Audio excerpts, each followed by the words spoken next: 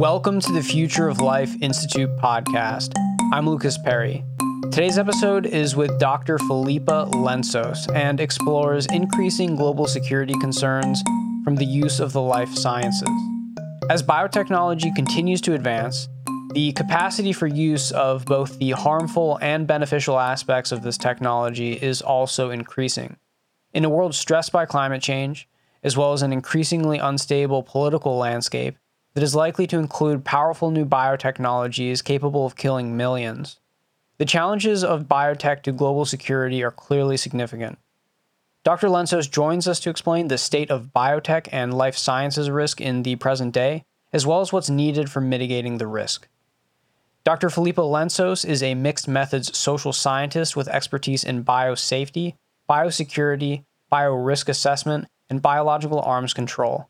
She works at King's College London as a senior lecturer in science and international security. Dr. Lentzos also serves as the co-director of the Center for Science and Security Studies, is an associate senior researcher at Stockholm International Peace Research Institute, and is a columnist for the Bulletin of Atomic Scientists. Her work focuses on transparency, confidence building and compliance assessment of biodefense programs and high-risk bioscience. She also focuses on information warfare and deliberate disinformation related to global health security. And with that, I'm happy to present this interview with Dr. Filipa Lentzos.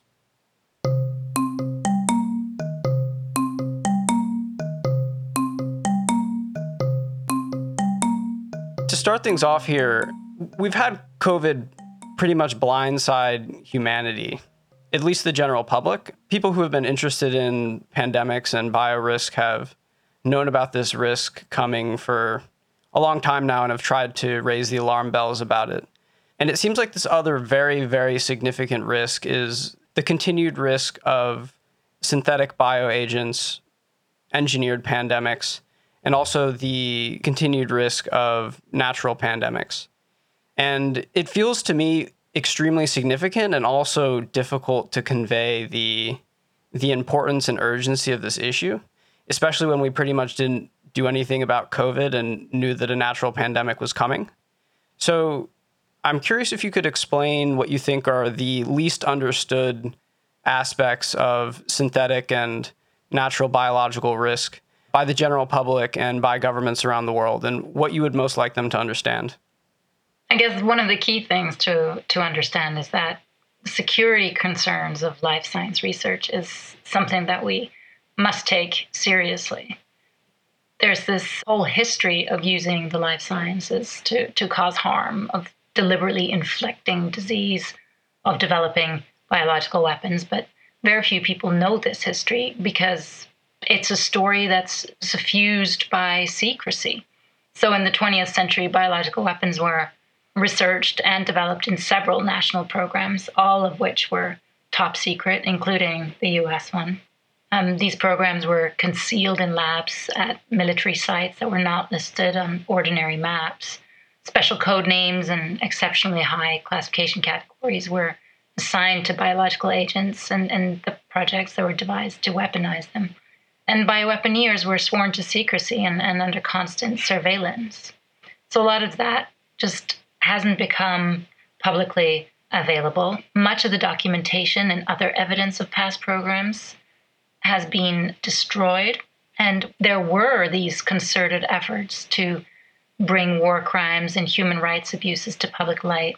Information about biological weapons programs tended to be suppressed. So one example of this is the Truth and Reconciliation Commission hearings in South Africa that followed the apartheid.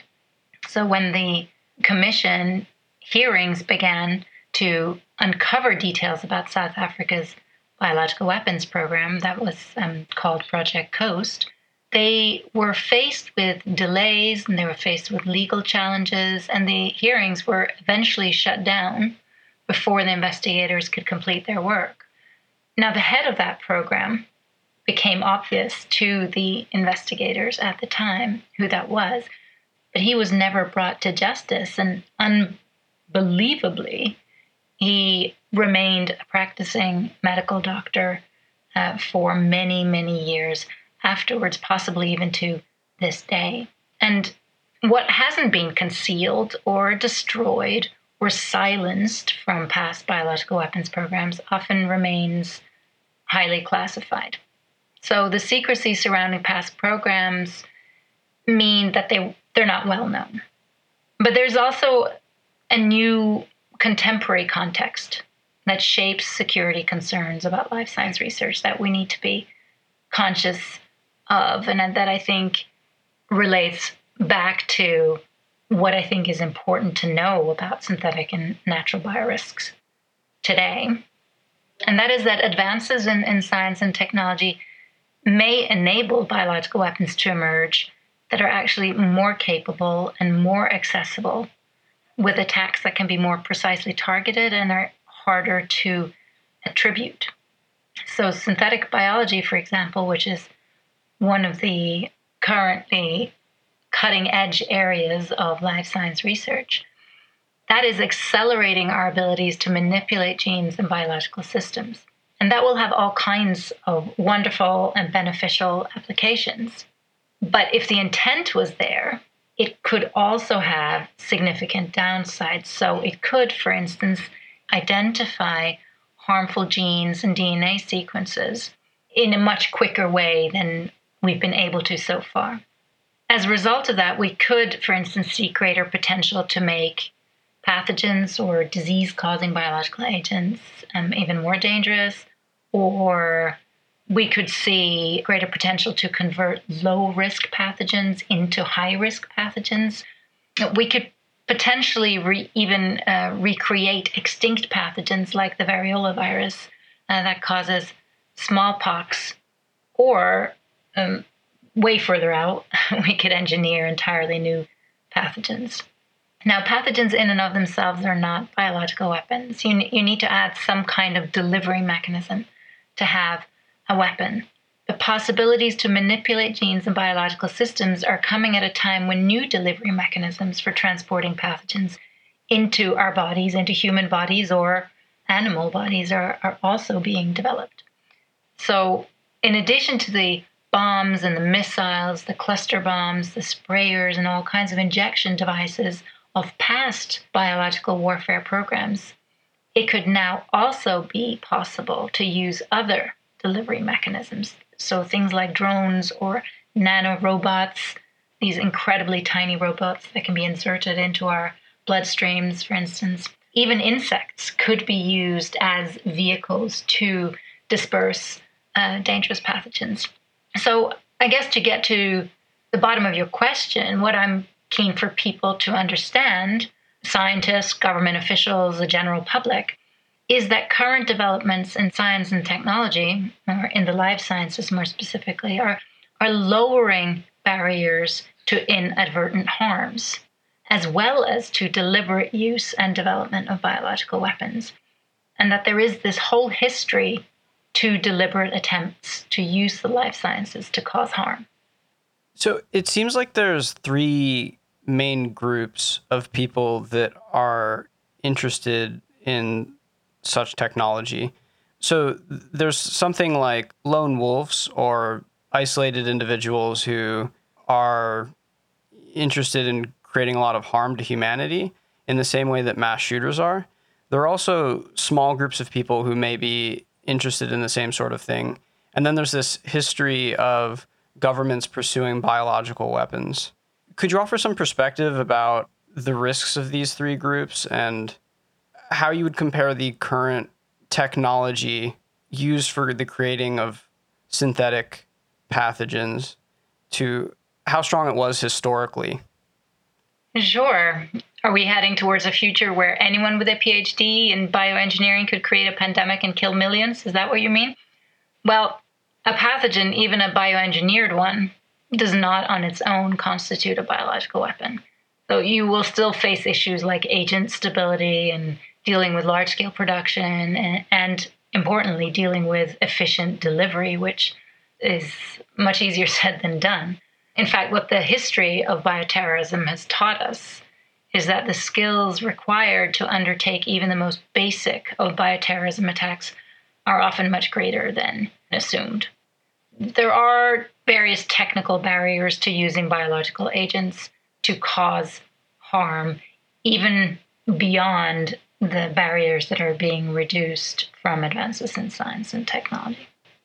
So the data that is available to us from past incidents of biological terrorism indicates that a bioterrorism attack is more likely to be crude, more likely to be amateurish and small scale, where you'd have casualty levels in single or double digits and not in their hundreds or thousands, and certainly not in their millions.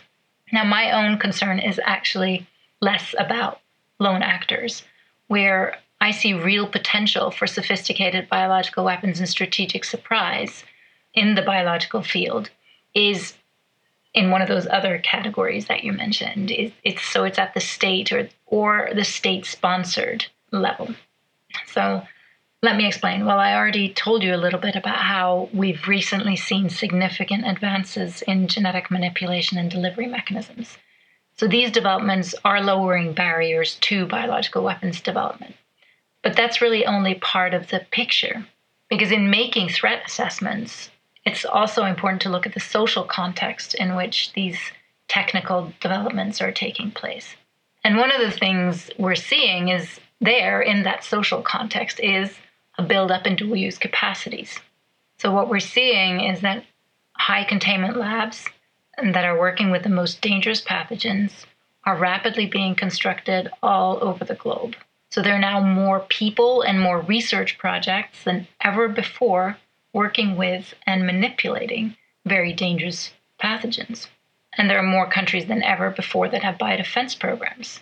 There's around 30 biodefense programs that are openly declared.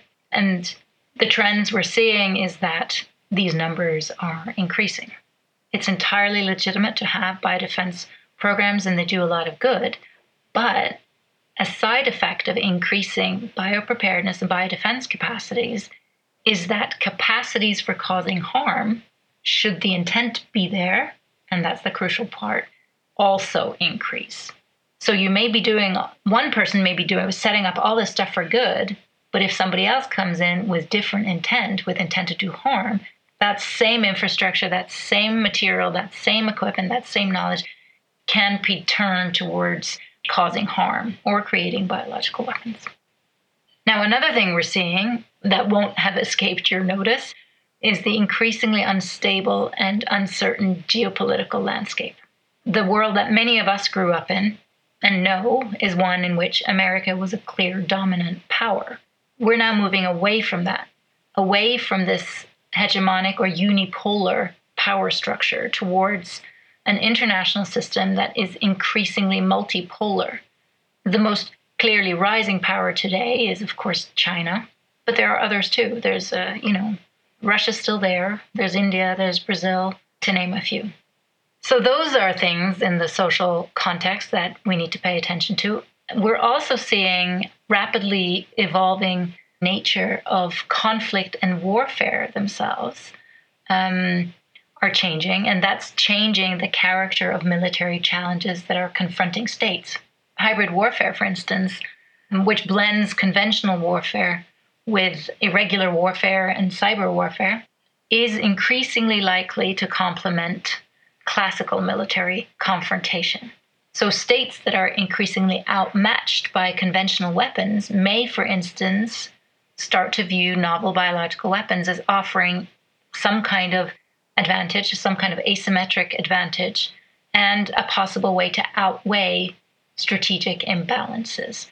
So states in this kind of new form of conflict, new form of warfare, may see biological weapons as somehow providing an edge or a military advantage.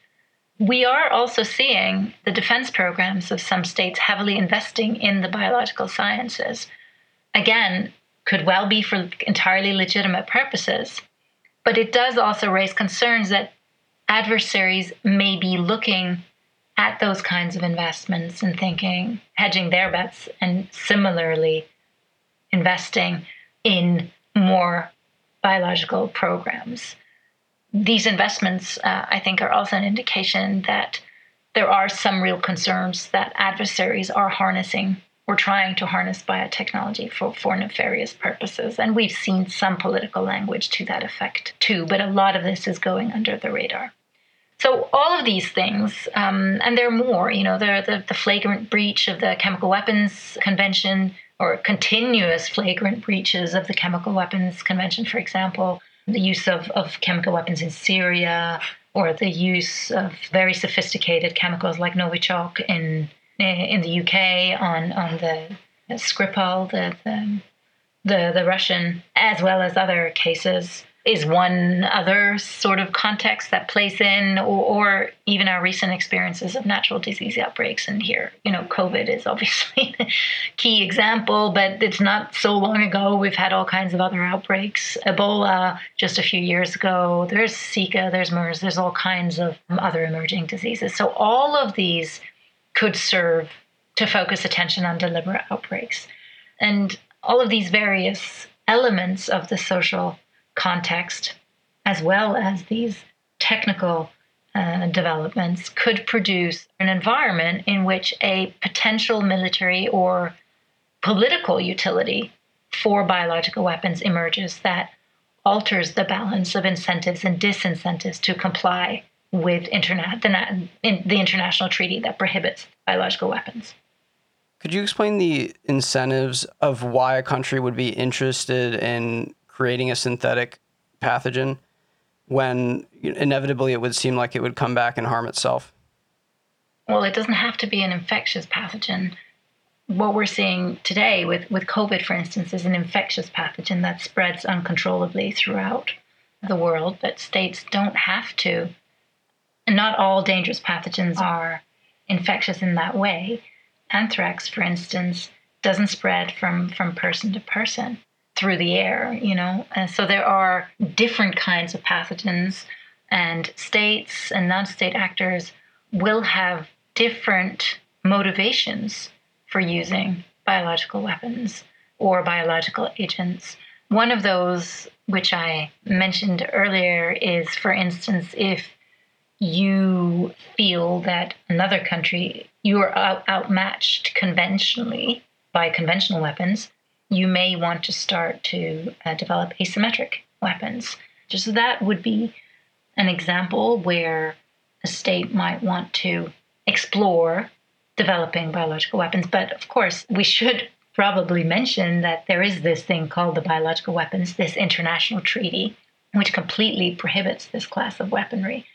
And historically, there's really only been two major powers that have developed sophisticated biological weapons programs, and that is the United States and the Soviet Union. Today, there are no publicly available documents or any policy statements suggesting that anyone has an offensive biological weapons program. There are many countries who have defensive programs, and that's entirely legitimate. There is no indication that there are states that have offensive programs to date. I think the real concern is about capacities that are building up through biodefense programs, but also through regular biopreparedness programs. And that's something that's just going to increase in future. So I'm curious here if you could also explain and expand upon the particular strands of your research efforts in this space. Sure. I mean, it's very much related to the sorts of things we've been talking about. So one strand that I focus on relates to transparency, confidence building, and compliance assessment of biodefense programs, where I look at how we can build trust between different countries with biodefense programs to trust that they are complying with the Biological Weapons Convention. I'm also looking at transparency around particular high-risk bioscience, so things or projects like or research involving genome editing, for example, or potentially pandemic pathogens like influenza or coronaviruses. Another strand that I'm interested in or that I'm looking at focuses on emerging technologies and on governance around these emerging technologies and on responsible innovation. And there I look particularly at synthetic biology, also a little bit at artificial intelligence, deep learning, and robotics, how these other emerging areas are coming into the life sciences and affecting their development and the direction they're taking, the capacities that are emerging from this kind of convergence between emerging technologies, and how we can govern that better, how we can provide better oversight. Now, one of the projects that I've been involved in that has got a lot of press recently is a study that I carried out with Greg Koblenz at George Mason University, where we mapped high biocontainment laboratories globally.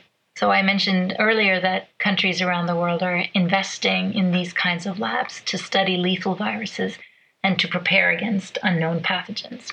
Well, that construction boom has to date resulted in dozens of these commonly called BSL-4 labs around the world. Now, significantly more countries are expected to build these kinds of labs in the wake of COVID-19 as part of a renewed emphasis on pandemic preparedness and response. In addition, gain-of-function research with coronaviruses and other zoonotic pathogens with pandemic potential is also likely to increase as scientists are seeking to better understand these viruses and to assess the sorts of risks that they pose of jumping from animals to humans or becoming transmissible between humans. Now, of course, clinical work and scientific studies on pathogens are really important for public health and for disease prevention, but some of these activities pose really significant risks. And surges in the number of labs and expansion in the high-risk research that's carried out within them exacerbate safety and security risks. But there is no authoritative international resource tracking the number of labs, of these kinds of labs out there as they're being built. So there is no international body that has an authoritative figure on the number of BSL-4 labs that exist in the world or that have been established. And equally, there is no real international oversight of the sort of research that's going on in these labs or the sorts of biosafety and biosecurity measures that they have implemented. So what our study did was to provide a detailed interactive map of BSL-4 labs worldwide that contains basic information on when they were established, on the size of the labs, and some indicators of biorisk management oversight. That map is publicly available online at globalbiolabs.org, so you can go and see for yourself. And it's basically a very large Google map where the labs are indicated, and you can scroll over the labs, and then up pops information about when it was established, how big it is, what sorts of biorisk management indicators there are. So are they members of national biosafety associations? Do they have regulations related to biosafety? Do they have codes of conduct, et cetera? Those kinds of things. That all comes up there so you can go and see for yourself. That's a resource that we've made publicly available on the basis of our project. And looking at the data we then collated, this was really the first time this kind of concerted effort was made to identify these various labs and bring all that information together. And some of our key findings from looking at that data were that, well, the first thing is BSL-4 labs are booming. We can see a really quite steep increase in the number of labs that have been built over the last few years. We found that there are now many more public health labs than there are biodefense labs. So about 60% of the labs are public health labs, not focused on defense, but on resourced out of health budgets. We also found that there are many smaller labs than larger labs. So in the newspapers and on TV, we keep seeing photos of the Wuhan Institute of Virology's BSL-4 lab. That's very much tied up into the origins debate and constantly featured in the media. So that is the sort of lab that we're talking about. And that image will often be the one that pops into people's head when you're talking about biosafety, high biocontainment labs or BSL-4 labs. In terms of oversight, some of our other findings were that sound biosafety and biosecurity practices do exist, but they're not widely adopted. So there's a lot of difference in between the kinds of biosafety and biosecurity measures that labs adopt and implement. We also found that assessments to identify life science research that could harm health, safety, or security are lacking in the vast majority of countries that have these BSL-4 labs. So, as I said, that's one of the studies that's get a lot of press recently, and part of that is because of its relationship to the current pandemic and the lack of, some solid information, some solid data on the sort of labs that are out there and on the sorts of research that's being done. Do you have a favorite story of a particular time that a BSL lab failed to contain some important pathogen? Well, there are all kinds of examples of accidental releases. In the UK, for instance, where I'm based, a very long time ago, there was a work with variola virus that causes smallpox. Was worked at in a sort of high-rise building that had multiple floors, and the variola virus escaped into the floor above and infected somebody there. So that was the very last time. That was, I think, at the end of the 70s. So that was the very last time that someone was infected by smallpox in the UK. More recently in the UK, there's also been the escape of the foot and mouth virus from a lab. Now, this was not the very large foot and mouth outbreak that we had in the early 2000s, but it came, which, killed millions of animals. And I still remember the pyres of animal corpses dotted around the country, and you could still smell the burning carcasses on the motorway as you drove past, etc. So that was not caused by a lab leak, but just a few, 2, 3, 4 years later, there was a foot and mouth disease virus that escaped from a lab through a leaking pipe that did go on to cause some infections, but at that stage, everyone was very primed to look out for in these kinds of infections and to respond to them quickly. So that outbreak was contained fairly rapidly. I mean, there are also many examples elsewhere, also in the United States. I mean, there's the one example where you had variola virus found in a disused closet at the NIH after many years, and they were still viable. I think that's one of the ones that rank pretty highly in the biosafety community's memory, and maybe even in your own. It was not that long ago, half a dozen years ago or so. What do you think all these examples illustrate of how humans should deal with natural and synthetic pathogens? Well, I think it illustrates that we need better oversight. We need better governance to ensure that the life science research that's done is done safely, it's done securely, and it's done responsibly. Overviewing all of these BSL safety labs and all these different research threads that you're exploring, what do you think is the most pressing issue in biosecurity right now? Something that you'd really like the government or the public to be aware of and take action on? Well, I think there's a really pressing need to shore up international norms and treaties that prohibit biological weapons. I mentioned the Biological Weapons Convention, and that is the key international instrument for prohibiting biological weapons, but there are also others, and the arms control community is not in great shape at the moment. It needs more high-profile political attention. It needs more resources, and I think with more and more breaches that we're seeing, not on the biological side, but on other sides, breaches of international treaties, I think we need to make sure there is this renewed effort and commitment to these treaties. So I think that's one issue that's really pressing in biosecurity right now.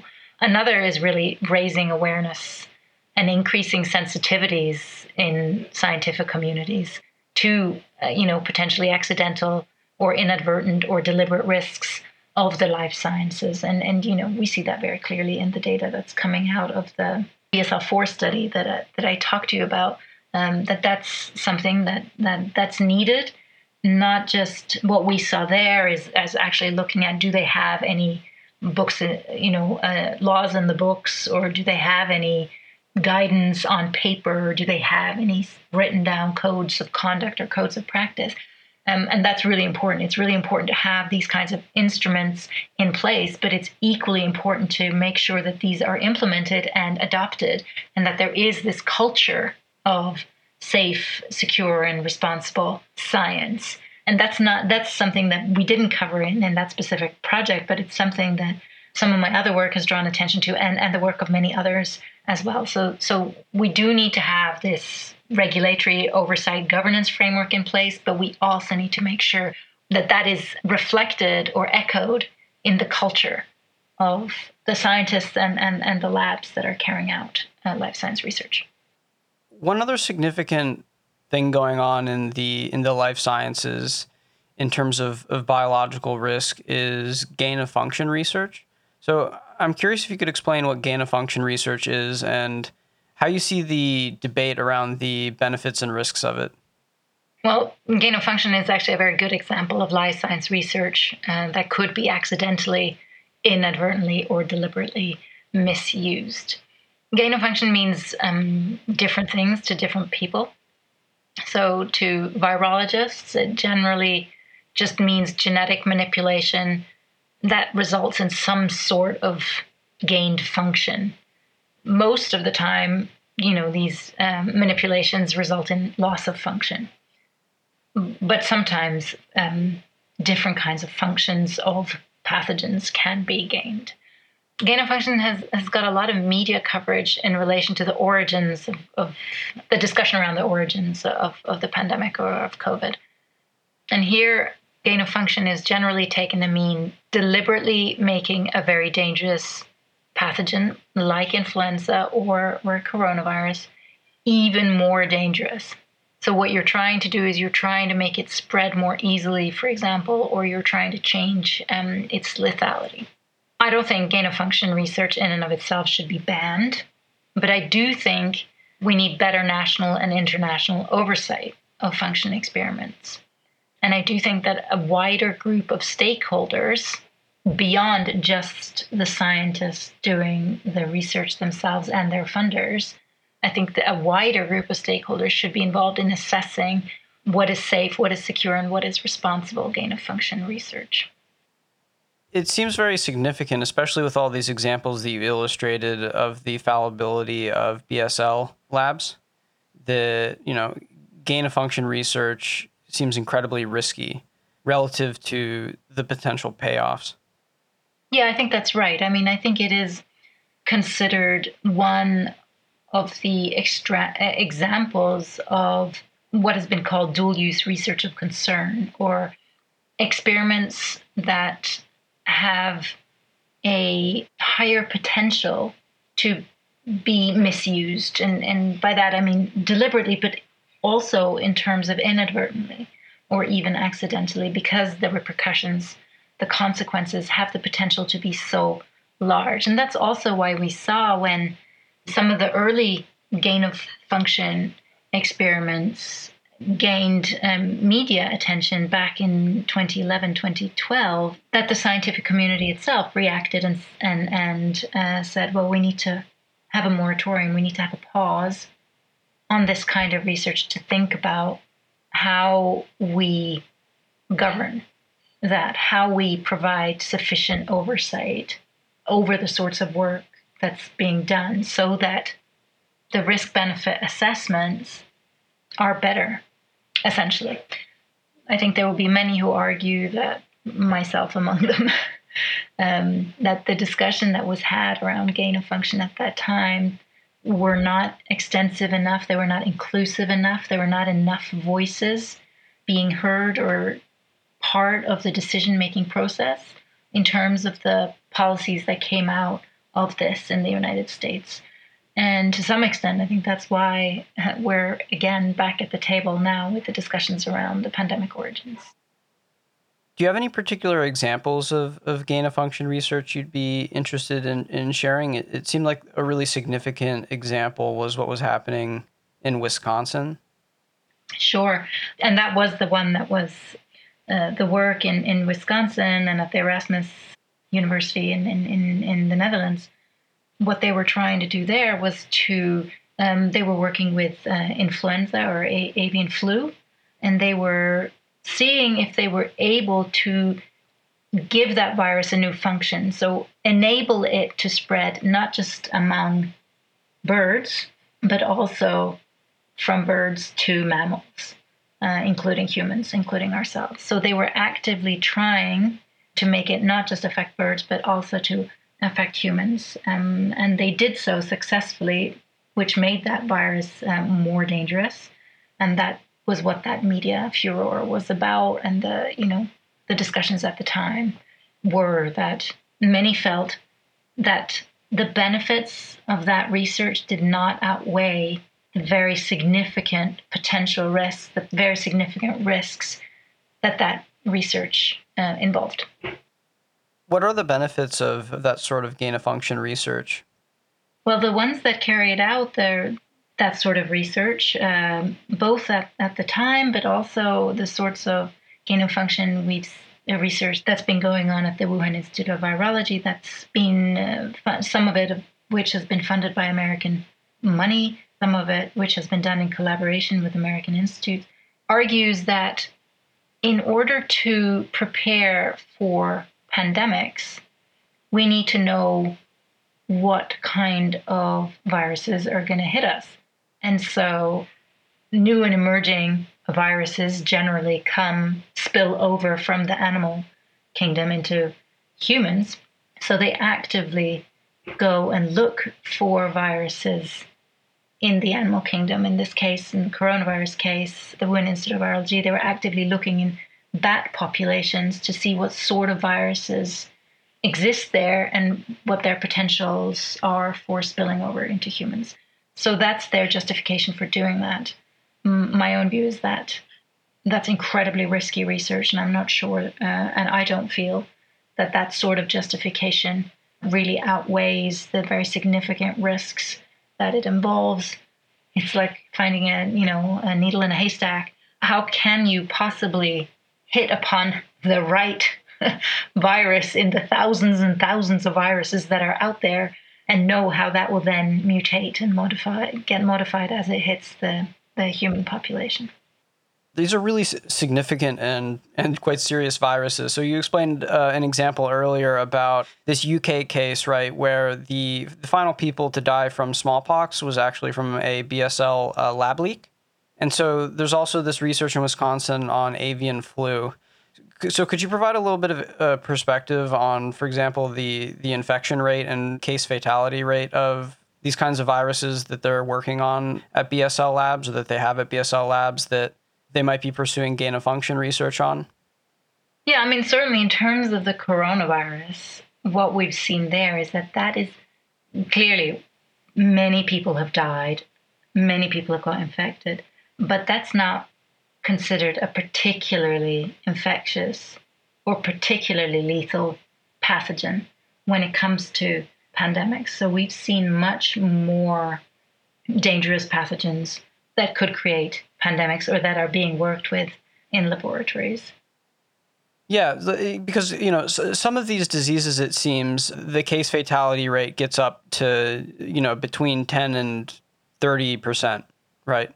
And so if you're doing gain-of-function research on something that's already that lethal and that has killed hundreds of millions of people, in the history of life on Earth, that with the history of lab leaks and with something so infectious and spreadable, it seems like one of the most risky things humanity is doing on the planet currently. Yes, I mean, one of the things that gain-of-function is looking at lethality and how to increase lethality of pathogens. There are also other things that gain-of-function is doing, but that is kind of taking out a large part of the equation, which is the social context of how viruses spread and mutate. there are, for instance, things we can do to make viruses spread less and be less lethal. There are active measures we can take. Equally, there are responses that could increase the effect of viruses and how they spread. And so lethality is one aspect, a potential pandemic, but it is only one aspect, right? There are these many other aspects too. So we need to think of ourselves much more as active players, that we also have a role to play in how these viruses spread and mutate. One thing that the digital revolution has brought in is the increase and the birth of big data. So big data can be used to detect the beginning of outbreaks, to detect novel diseases, and to come up with cures and treatments for novel and existing diseases. So I'm curious what your perspective is on the benefits and risks of the increase of big data in biology, both to health and society as well as privacy and the like. Well, you pointed to many of the benefits that the big data has, and there certainly are benefits, but as with most things, there are also a number of downsides. And I do believe that big data, combined with the advances that we're seeing in genomic technologies, as well as with other areas of emerging technology, so machine learning or AI, this poses a significant threat. It will allow an ever more refined record of our biometrics, so our fingerprints, our iris scans, our face recognition, our CCTV cameras that can pick up individuals based on how they walk, all these kinds of biometrics. It will also allow a more refined record of our emotions and behaviors to be captured and to be analyzed. I mean, you will have heard of companies that are now using facial recognition on their employees to see what kind of mood they're in and how they engage with clients, etc. So governments are gaining incredible powers here, but increasingly it's private companies that are gaining this sort of power. So what I mean by that is that governments, but as I said, increasingly private companies, will be able to sort, to categorize, to trade, and to use biological data far more precisely than they have ever been able to do before. And that will create unprecedented possibilities for social and biological control, particularly through individual surveillance, if you like. So these game-changing developments will deeply impact how we view health, how we treat disease, how long we live, and how, more generally, we consider our place on the biological continuum. I think they'll also radically transform the dual-use nature of biological research, of medicine, of healthcare. And in terms of my own field of biosecurity, they will create the possibility of novel biological weapons that target particular groups of people and even individuals. Now, I don't mean they will target Americans, or they will target Brits, or they will target Protestants, or they will target Jews, or they will target Muslims. That's not how biology works. Genes don't understand these social categories that we put onto people. That's how we socially divide people up, but that's not how genetics divides people up. But there are groupings also genetically that go across cultures, nations, beliefs, etc. So as we come to have more and more precise biological data on these different groups, the possibility of targeting these groups for harm will also be realized.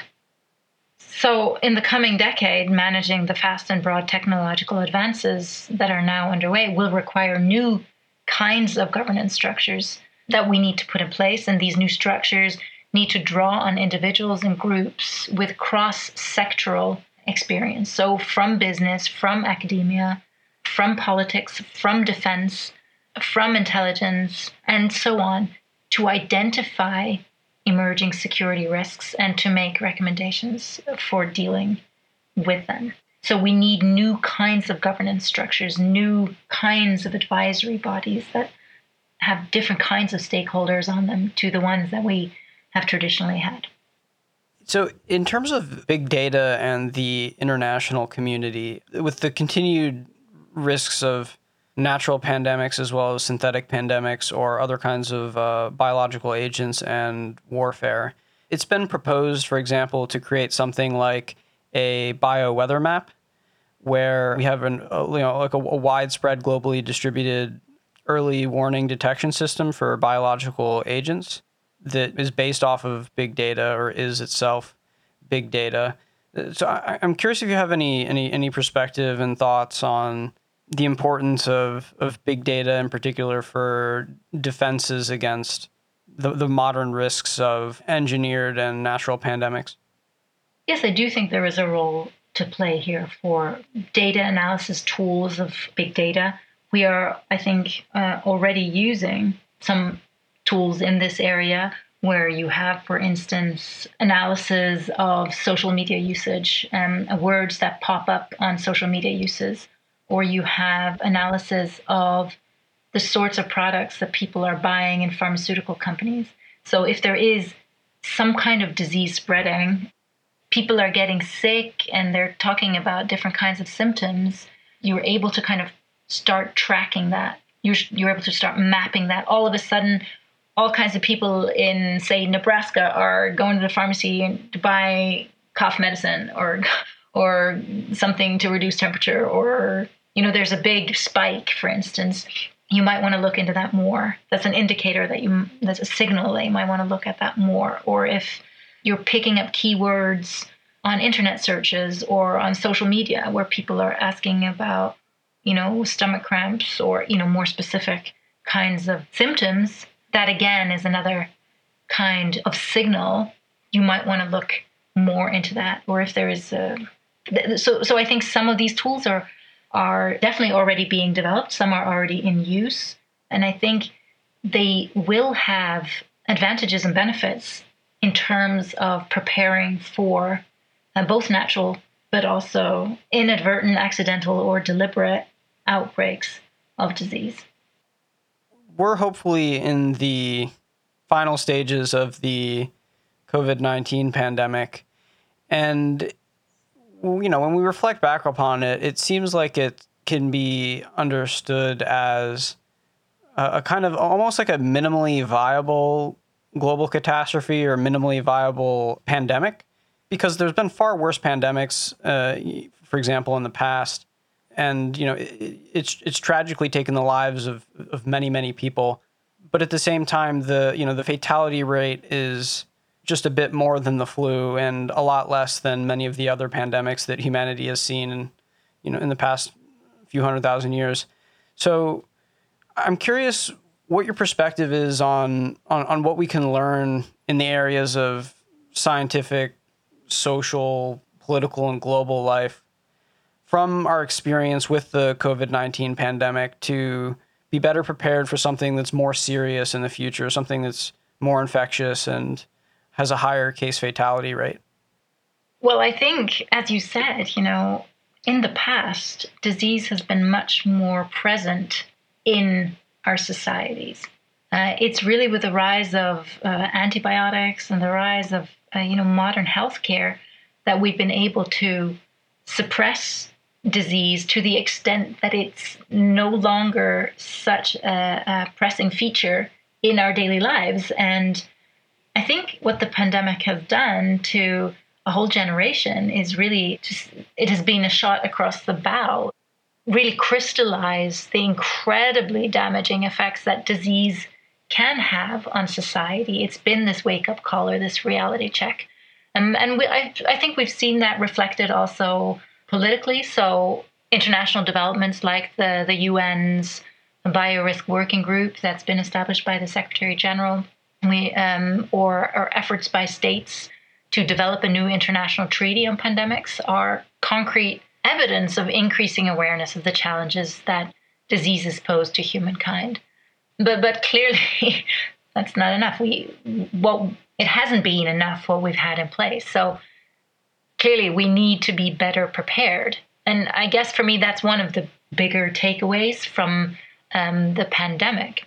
Equally, what the pandemic origin debate has done is to show that whether or not the pandemic resulted from a lab leak, it could have resulted from a lab leak. It could, ironically or tragically, have been the result of scientific research actually aimed at preventing future pandemics. So clearly, for me, a huge takeaway is that we need better oversight. We need better governance structures to ensure safe, secure, and responsible life science research. Potentially, we also need to rethink some of our preparedness strategies. Maybe actively hunting for viruses in the wild, mutating them in the lab to see if that single virus might be the one that hits us next, the one that spills over, isn't the best strategy for preparing for pandemics in the future.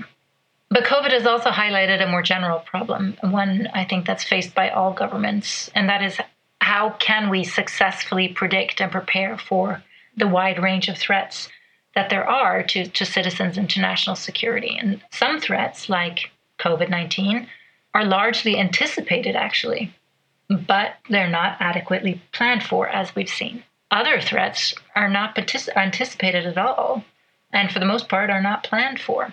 And the other side, some threats are planned for, but they fail to materialize as predicted because of errors and biases in the analytic process.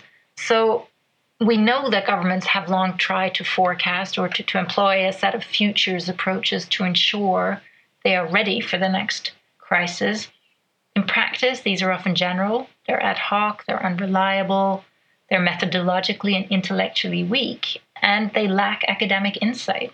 And the result is that governments are wary of building on the recommendations of much of this futures work. They avoid it in policy planning, in real terms funding, and ultimately in practice and institutionalization. So what I and many of my colleagues believe is that we need a new vision of strategic awareness that goes beyond the simple idea of just providing a long-term appreciation of the range of possibilities that the future might hold, to one that includes communication with governments about their receptivity to intelligence, how they understand intelligence, how they absorb other kinds of intelligence from private corporations, from academia, etc., as well as the manner in which the government acts as a result. So strategic awareness, to my mind and to that of many others, should therefore be conceptualized in three ways. You should first look more seriously and closely at threats. Second, you should invest in prevention and foresighted action. And third, you should prepare for mitigation, crisis management, and bounce back in case a threat can't be fully prevented or deterred. This kind of thinking about strategic awareness will require a paradigm shift in how government practices strategic awareness today. And my view is that the academic community must play an integral part in that. Do you have any particular governance solutions that you're really excited about right now? I don't think there's a magic bullet. I don't think there's one magic solution to ensuring that life science research is safe, that it's secure, and that it's carried out responsibly. I think in terms of governance, we need to work both from the top down and from the bottom up. So we need to have in place both national laws and regulations, statutory laws and regulations. We need to have in place institutional guidance. We need to have in place best practices. But we also need a lot of the commitment. We also need a lot of awareness coming from the bottom up. So we need individual scientists, groups of scientists, to think about how their work can best be carried out safely, so they can make codes of ethics or codes of practice themselves. They can educate others. They can think through who needs to be involved beyond their own expert community in risk assessing the kinds of research that they're interested in carrying out. So we need both this top-down, government-enforced, institutionally enforced governance, as well as grassroots governance. And only by having both of these aspects, both of these kinds of governance measures, can we really start to address the potential downsides of life science research. All right. Just to wrap things up, I'm curious if you have any final words or thoughts for the audience or anyone that might be listening, anything that you feel is sort of a crucial takeaway on this issue. I generally feel that it's really difficult to convey the significance and gravitas and importance of this. So I'm curious if you have any final words about this issue or a really central key takeaway you'd like listeners to have. I think when we're looking at our current century, this will be the century not of chemistry or physics or engineering. That was last century. This will be the century of biology, and it will be the century of digital information and of AI. And I think this combination, which we talked about earlier, when you combine biological data with machine learning, with AI, with genomic technologies, you get incredible potential of precise information about individuals. And I think that is something we are going to struggle with in the years to come. And we need to make sure that we are aware of what is happening, that we are aware that when we go buy a phone and we use the face recognition software, which is brilliant, that it can also have downsides. And all these little individuals' actions, all these technologies that we just readily accept because they do have upsides in our life, they can also have potential downsides. And I do think we need to make sure we also develop this critical sense, or this ability to be critical, think critically about what these technologies are doing to us as individuals and to us as societies. So I guess that is the things I would like people to take away from our discussion. All right. Well, thank you so much for coming on the podcast. I really can't think of too many other issues that are as important as this. It's certainly top 3 for me. Thank you very much for all of your work on this, Dr. Lentsos, and for all of your time here on the podcast. Thanks for having me, Lucas. Thanks for joining us. If you found this podcast interesting or useful, consider sharing it on social media, with friends, and subscribing on your preferred podcasting platform. We'll be back again soon with another episode in the FLI podcast.